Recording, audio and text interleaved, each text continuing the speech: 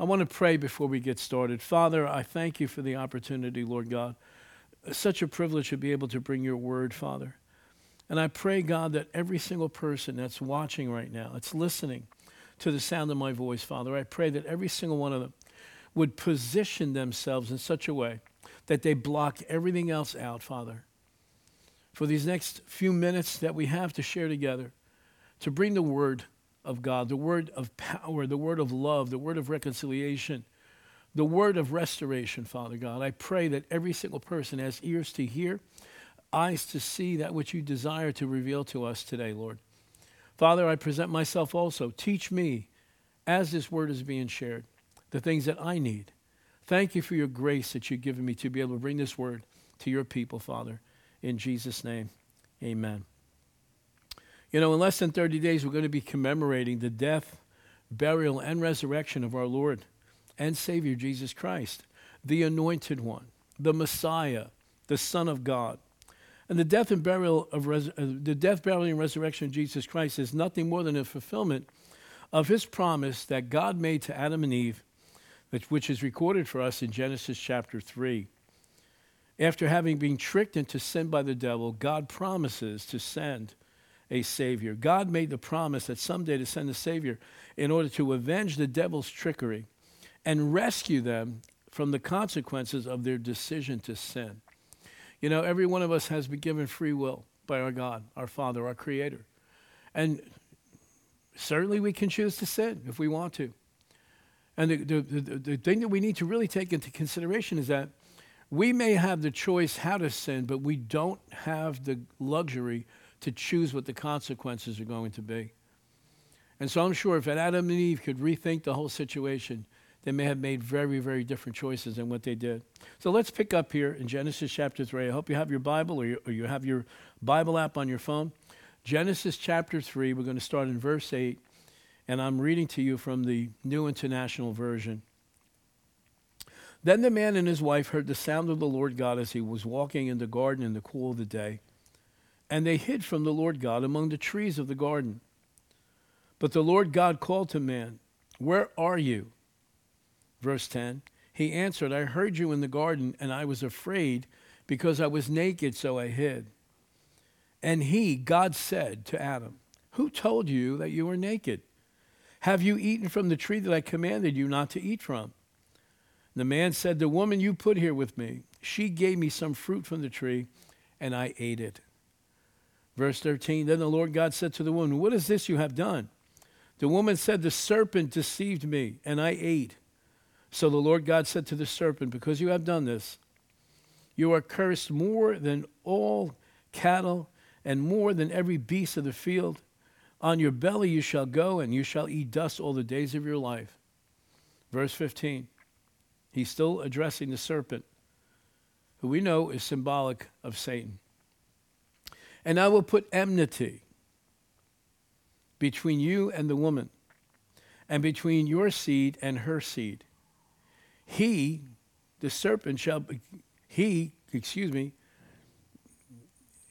rescuer, the redeemer, the Messiah, will bruise your head." And he said to the serpent, "And you shall bruise his heel." And we know that took place at the cross. The damage at this point had been done. Adam and Eve were successfully separated from their Creator. And it happened because of a lie. From the enemy of our souls, this lie came with the intention of separating mankind from its Creator. And mankind has carried that curse of sin ever since. The consequences? Separation from God. Spiritual death. Physical death, which can only come in if spiritual death comes in. Spiritual death had to come in first so that physical death could take place and manifest. Fear, disease, sickness, loss of provision. Even the plant and animal kingdoms were severely affected. From that point on, mankind waited for the promised rescuer to come and to save them from their sin. Then after about 4,000 years, a baby was born in Bethlehem. And the shepherds heard, "Today in the city of David, a Savior is born, Christ the Lord." This Easter, this resurrection season, we are focusing our attention on the word victory. And since it is the month of March, we're calling this series of teachings Victory March. It's our path to victory as we celebrate Resurrection Weekend at the end of this month. The word victory is almost always translated from the Greek word nikos. That's where we get the name Nike for the sneakers. It's to overcome an enemy through battle. On Resurrection Weekend, we'll be celebrating Jesus' victory over the enemy of mankind. Victory is always found at the end of a journey.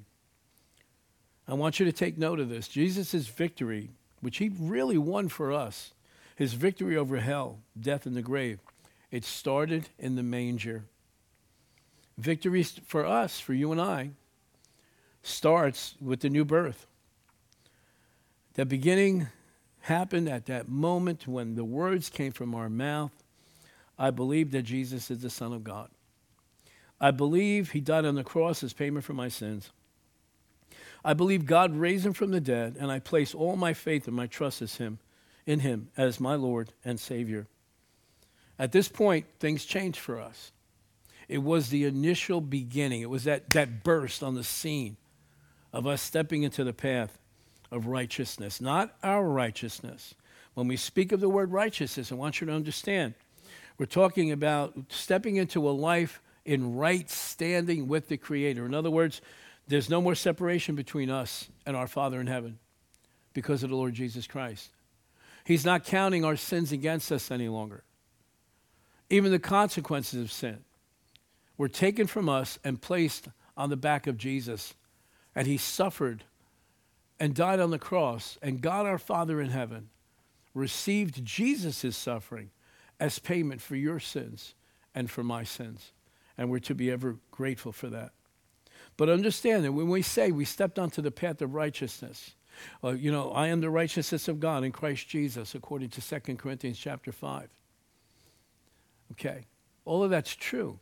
But it's not, you did not gain your salvation. I did not gain my salvation because all of a sudden I became a good person. And we're going to talk more about that as we go along here. You stepped into a position of right standing with God because of Jesus.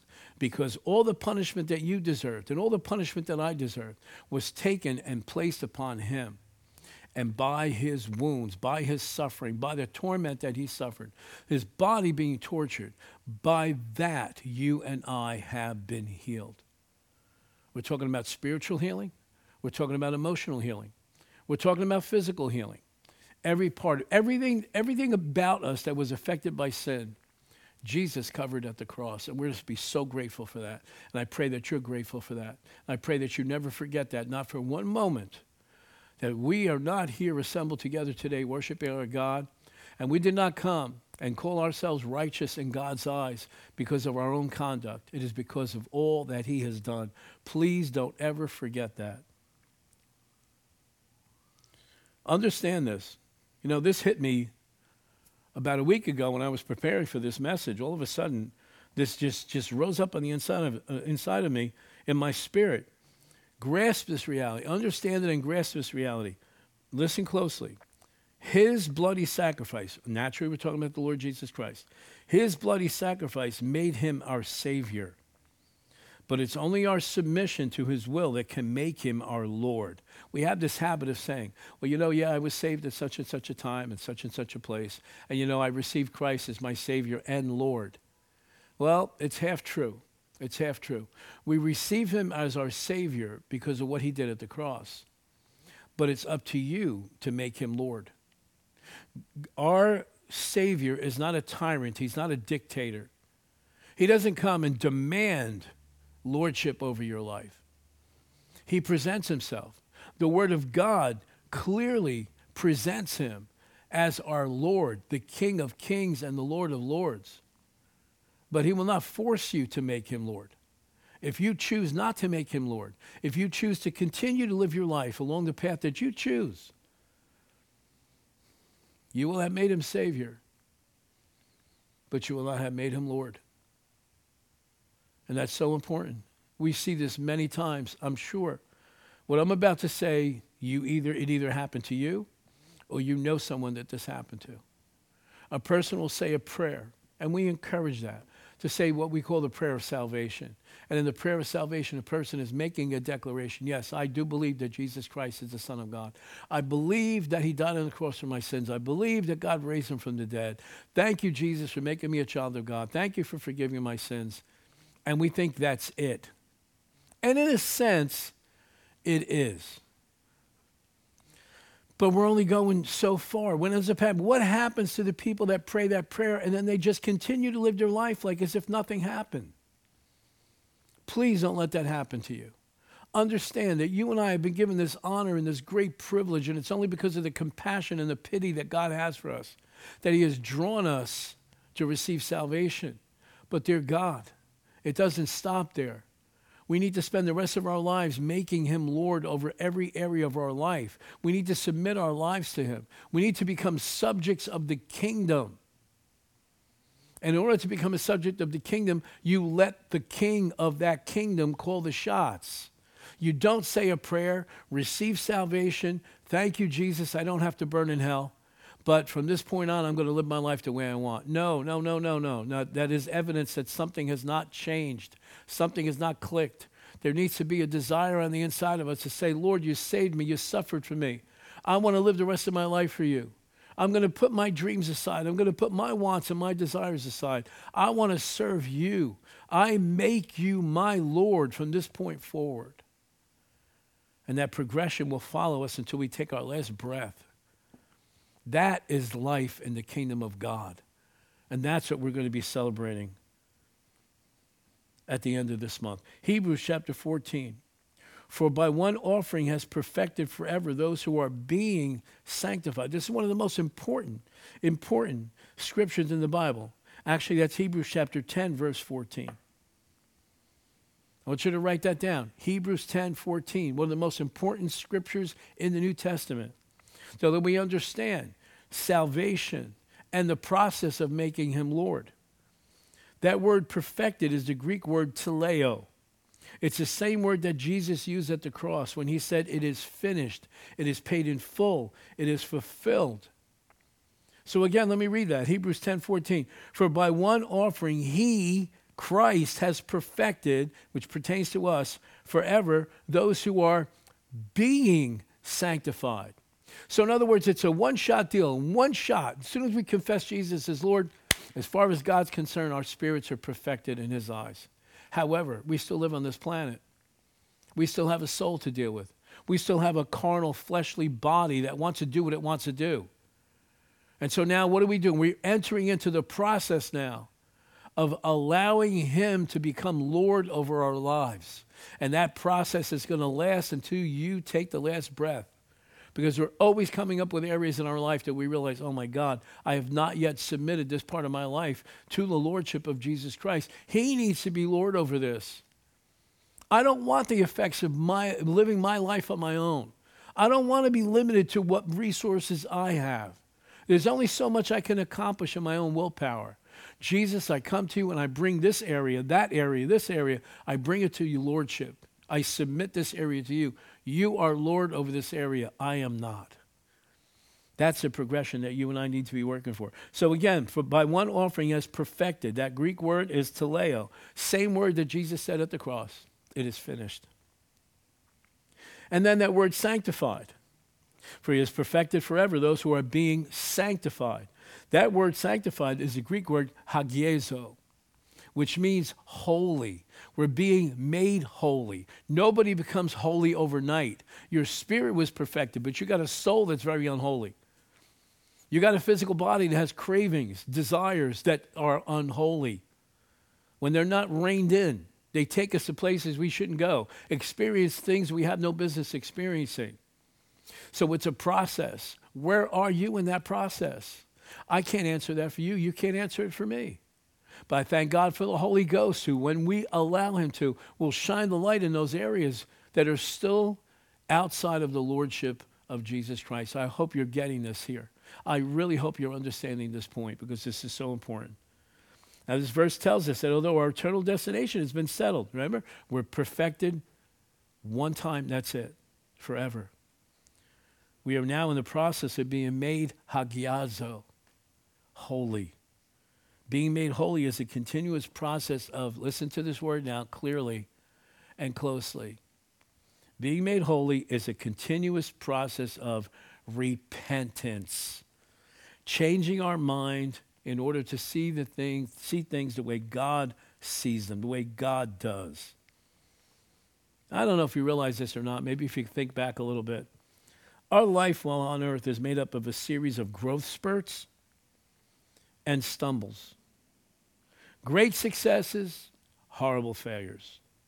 Periods of holiness, followed by fits of unregenerate humanity. We might spend a couple of weeks just walking, knowing that we are intentional about not getting ourselves involved in things that are going to displease the Lord. Not allowing our thought life to determine what we're going to speak, because our thought life sometimes will take us places that we wouldn't want anybody to know. So we're mindful of what we're thinking. We're careful about what we're saying. We're certainly not allowing ourselves to get involved in things. And that might last for a little while, but then all of a sudden something gets triggered in your soul. And all of a sudden, man, your flesh is like, yeah, I want to do that. I want to do that. I want to go indulge in that thing. Or I want to go indulge in that thing. Or you get hurt, or you get wounded, or you get tired. Tired is a dangerous state to be in. And so when you're tired, you're like, I deserve to do this. I deserve a break. I deserve a drink. I deserve a whatever. You fill in your blank. I deserve to indulge in this thing. I indulge in that thing. And we'll make excuses and we'll justify our conduct. And so life turns out to be this up and down, up and down, up and down, living holy for a little bit and then living out of God's will for a time period. I pray that those time periods of living outside of God's will become shorter and shorter and shorter and shorter as we grow in the things of God. Understand this, please, that the path to growth and victory must include the cleansing power of repentance. Remember what repentance means. Repentance means that we're changing or allowing God to change the way we see things. We are willing and open to do that. Okay? Some people say, well, Pastor, I've heard that repentance is a change of heart. Honey, you and I don't have the potential. We don't have the capability. We don't have the mechanism to change our own heart. If we could change our own heart, then Jesus went to the cross for nothing. But you and I have been given free choice. We have been given an intellect. We have been given the ability to decide things, to ingest information, and to come up with a conclusion. In other words, I don't have the power to change my heart, but I certainly have the power to change my mind. As I'm willing to let the input of the Holy Spirit and the Word of God come into my intellect, and I could say yes to this. Yes, Lord, you're right. My conduct in that area is not good. I agree with you. I have been involving myself in sin, and I want to stop that. Lord, I'm allowing you to come and change my mind. Help me to see that conduct the way you see it. Help me to hate the things you hate. Help me to love the things you love. We have a tendency in our human nature, even as born-again believers, born-again, spirit-filled, speaking in tongues, praying, we still have the ability to sin.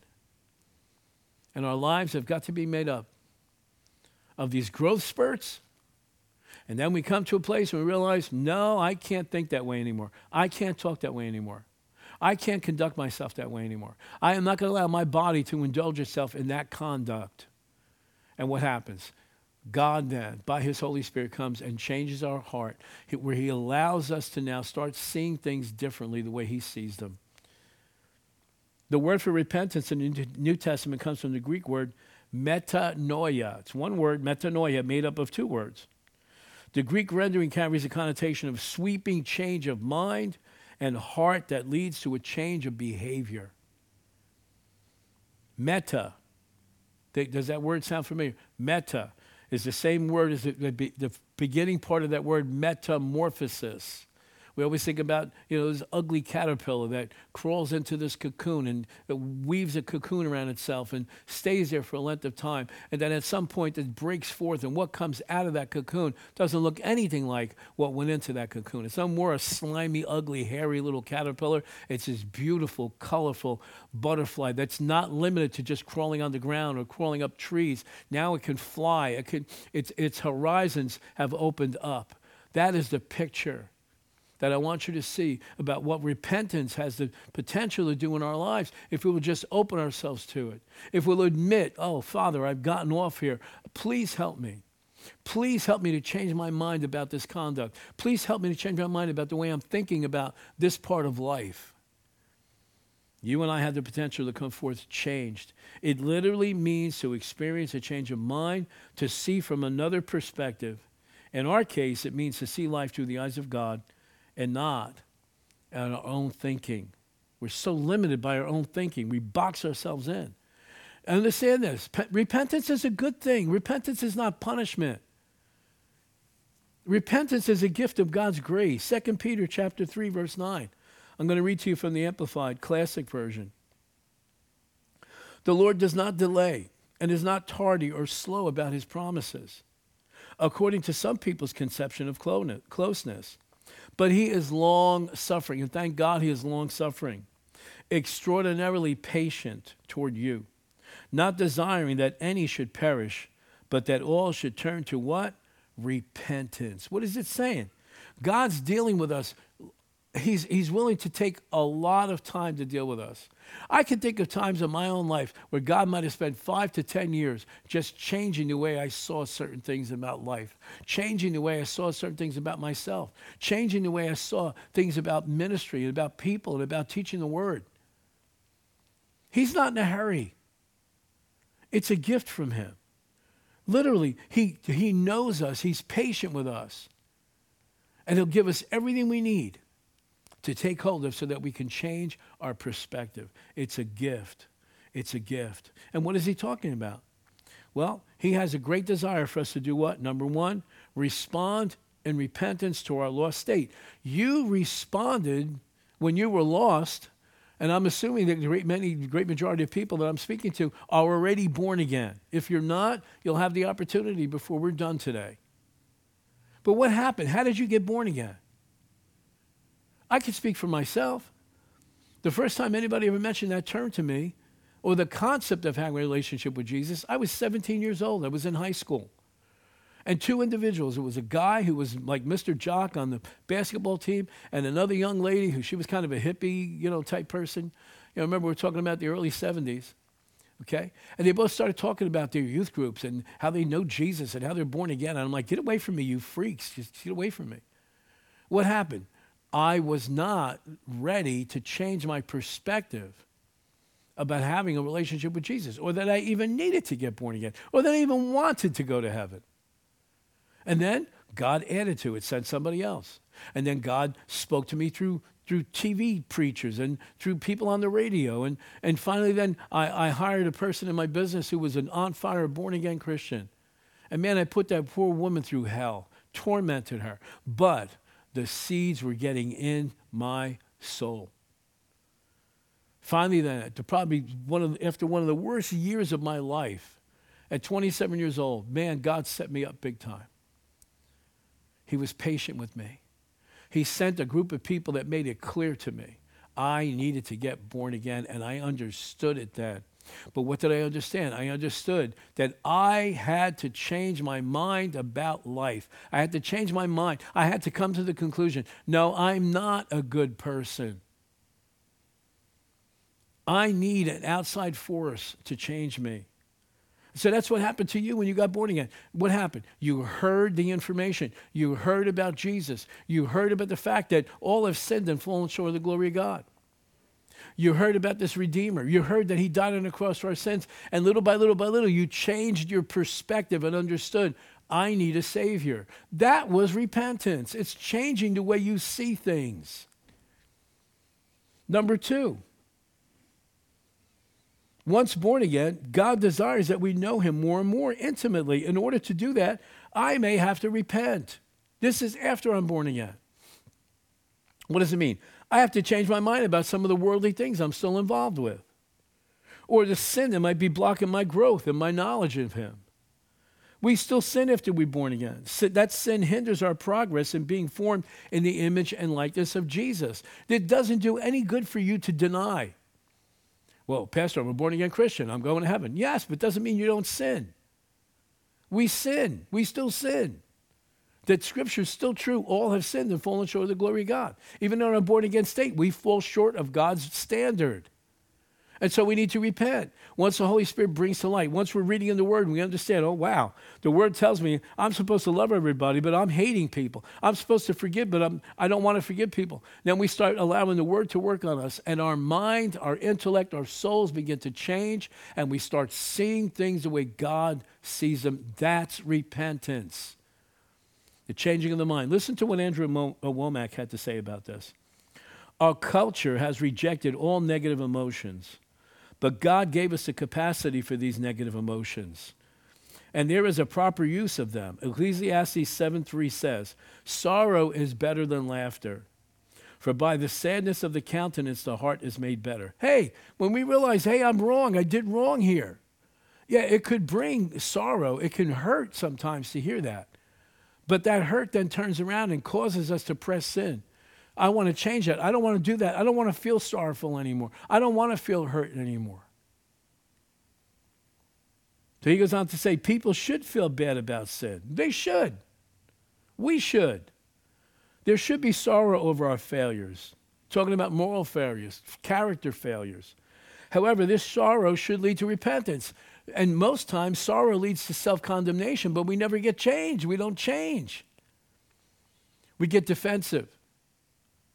We don't want to hear somebody come and tell us, hey, listen, that conduct that the way you're conducting yourself lately, I know you're better than this. I know what are you doing? Look how you're treating your spouse. Look how you're treating your family. Look at how you're treating your brothers and sisters in the Lord. Look, you're not a good employee. You're not this. We don't like to hear that stuff. But honestly, if we really love each other, we're going to be there for each other. But you may have to change your mind. You may have to change your opinion about yourself. You may have to submit yourself to God and let him come in and say, yeah, I love you. Yes, you're coming to heaven with me. Yes, but I'm not pleased with that conduct. I'm not pleased with those thoughts. I'm not pleased by what you're exposing yourself to, letting your eyes see things. They're going to promote stuff in your life that's not good. We're most of the times we live our lives so concerned about offending someone over their sin. But what about how it offends God? Or how it offends me? What about offending each other? There are times that are ordained of God that we say, hey, look, that's not okay. I remember many years ago when my kids were small. They were all now, my youngest is, out of the four of them, our youngest is 36 or 37 years old. So I'm talking like 30 years ago. We were sitting in a restaurant in Toms River, pizza restaurant. And I'm there, and it was a privilege for us that many years ago to be able to afford to even go to a restaurant, let alone have it spoiled by somebody else. So my wife and I are sitting there, our four little boys around the table, and they're having fun. And next to us is a table full of guys, and they're dropping the F-bomb in every other sentence. And it grieved my heart. My boys are listening to this. So when I couldn't, that was it. After about the second or third time, I got up and walked over to the table. I said, hey, guys, listen. I really would appreciate it. I got my family over here. I got 4 boys here that are listening to your language. I'm not trying to stop you from having a good time, but dear God, have a little bit of common sense and have a little bit of decency for my children that are listening to this language.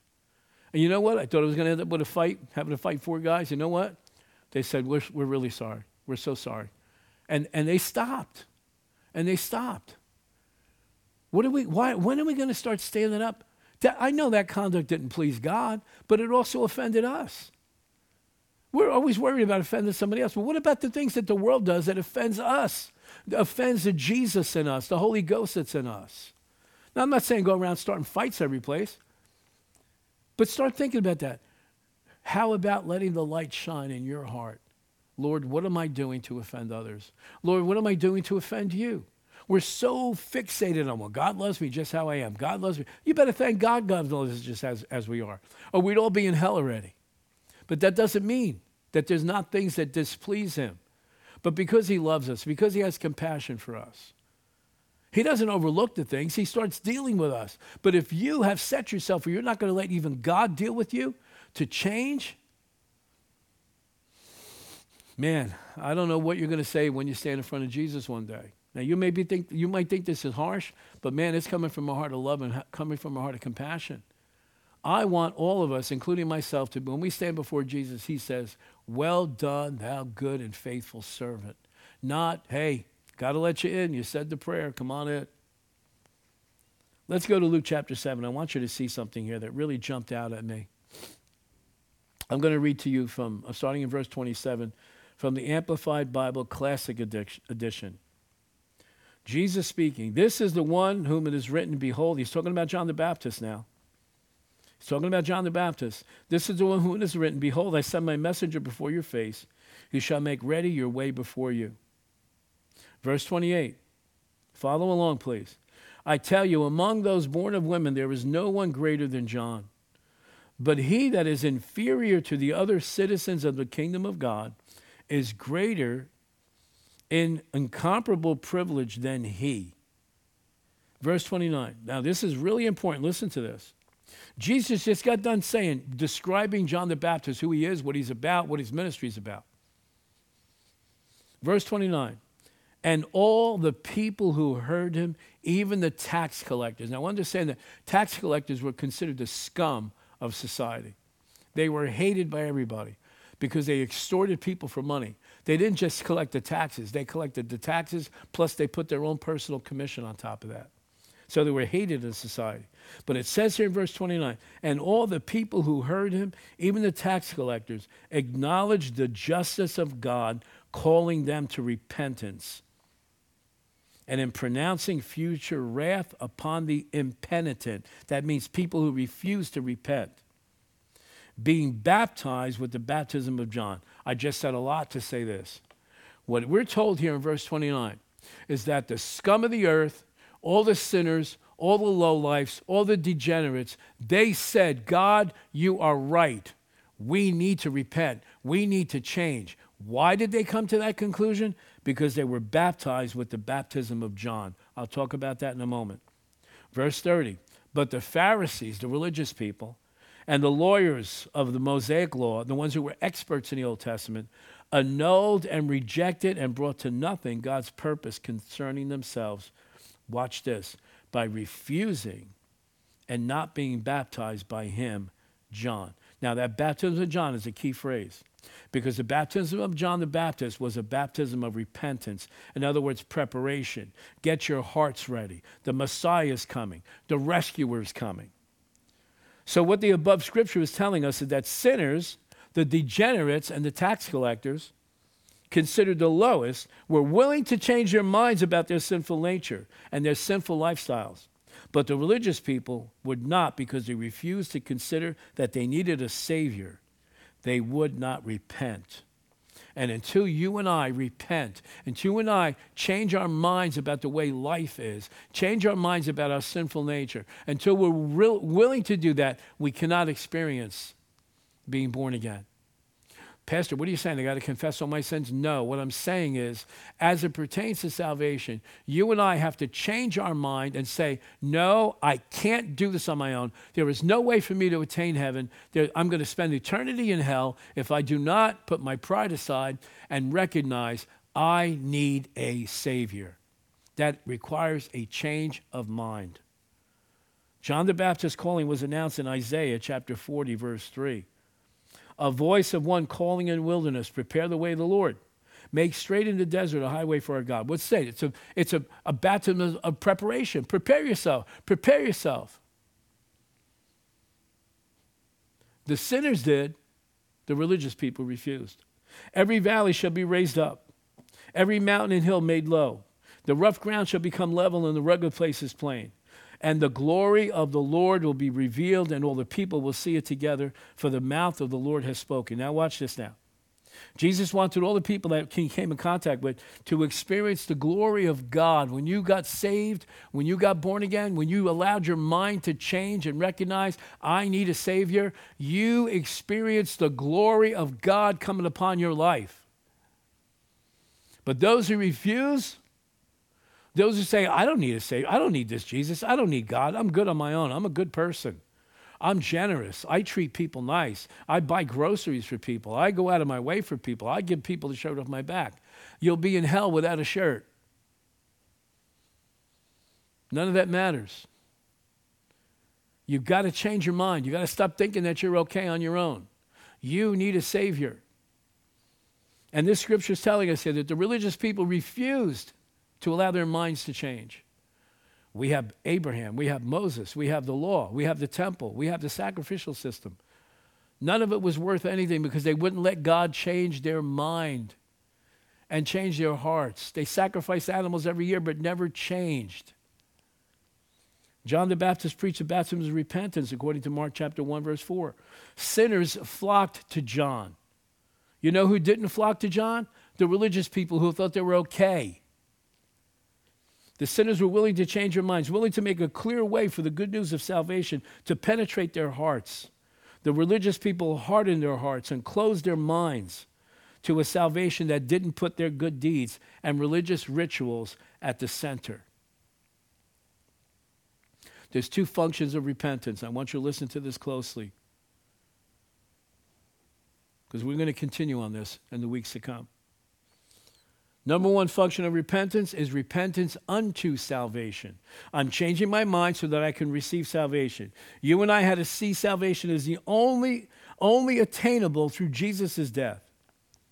This is not so much about eliminating our sin in our lives at that point in time, before we could be saved, but coming to the conclusion we are sinners and we need a Savior. For somebody to say, well, a person, before they're going to get born again, have to repent of all their sins. You don't even know what a sin is at that point. You didn't know what was right and what was wrong. Everything you did, no matter what it was, whether it was good or right, it was still wrong. Why? Because you're a sinner.